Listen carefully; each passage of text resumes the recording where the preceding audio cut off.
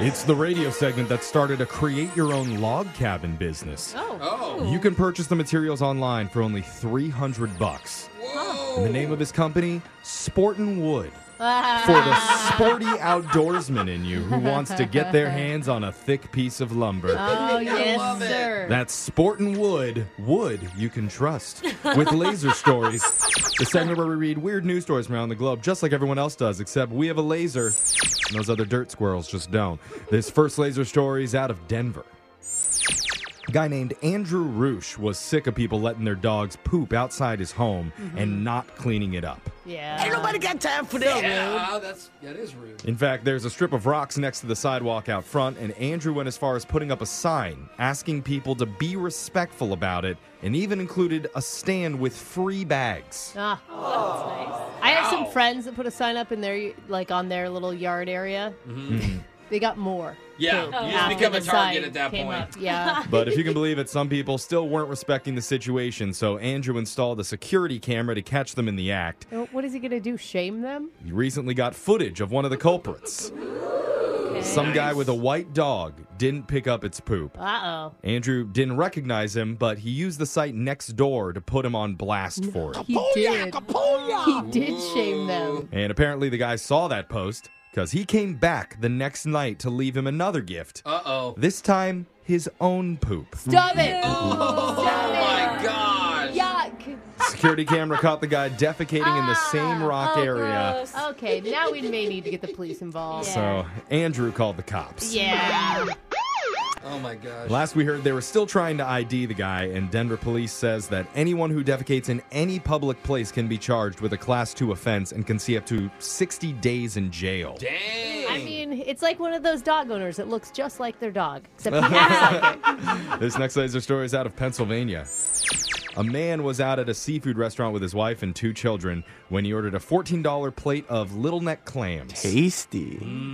He was enjoying them till he bit down on something hard and spit it out. His wife thought it was a piece of candy because it looked like a purple dot. Now I'm excited. But 37-year-old Scott Overland looked at it a little more closely and realized it was a rare purple pearl. Double rainbow. Oh. He said he'd never heard of a pearl in a clam and always thought they only came from oysters. Yeah. But nevertheless, a crowd started to gather around the table. Cool. One person pulled out their phone to look up the value. Apparently, the pearl is worth between $3,000 to $5,000. And you know, the wife was like, honey, the $14 for an appetizer is really a lot of money. It's a good investment. And Scott says the craziest part of his story was that he nearly sent the clams back because they came with a pepper garnish. And his wife is not a fan of peppers. Seabrook? It was her. Okay. He told the local news outlet, quote, I guess sometimes you get rewarded for not being a pain at restaurants. Hey. Did you hear that, Boomer? I mean, Brooke? Hey. This next laser She did story. bring up the complaint before. Oh my gosh, I am not a boomer. Why do you guys say that? This next laser story is out of Food News. If nothing sounds better on a hot summer day than a big lick of that dive bar floor, then have we got the food product for you.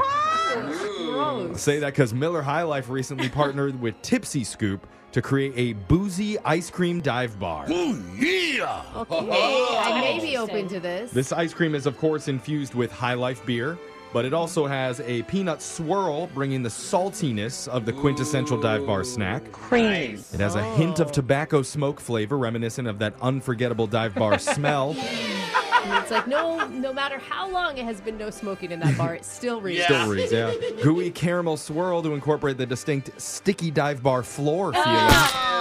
It's all dipped in a dark chocolate to evoke the dark wood and dim lighting ambiance that all good dive bars share. Yeah, baby. It's like the ingredients without the description sound delicious. Yeah. It's like, and it's garnished with a little bit of cigarette ash. Ooh, does it have a regret aftertaste? Because that's usually what happens to me at a dive bar. There's a 6-pack is available for pre-order now. It'll run you $36. Whoa. You must be 21 or older to purchase because remember, they do have 5% alcohol content. Nice. Isn't the whole point of a dive bar that it's cheap? Well, No.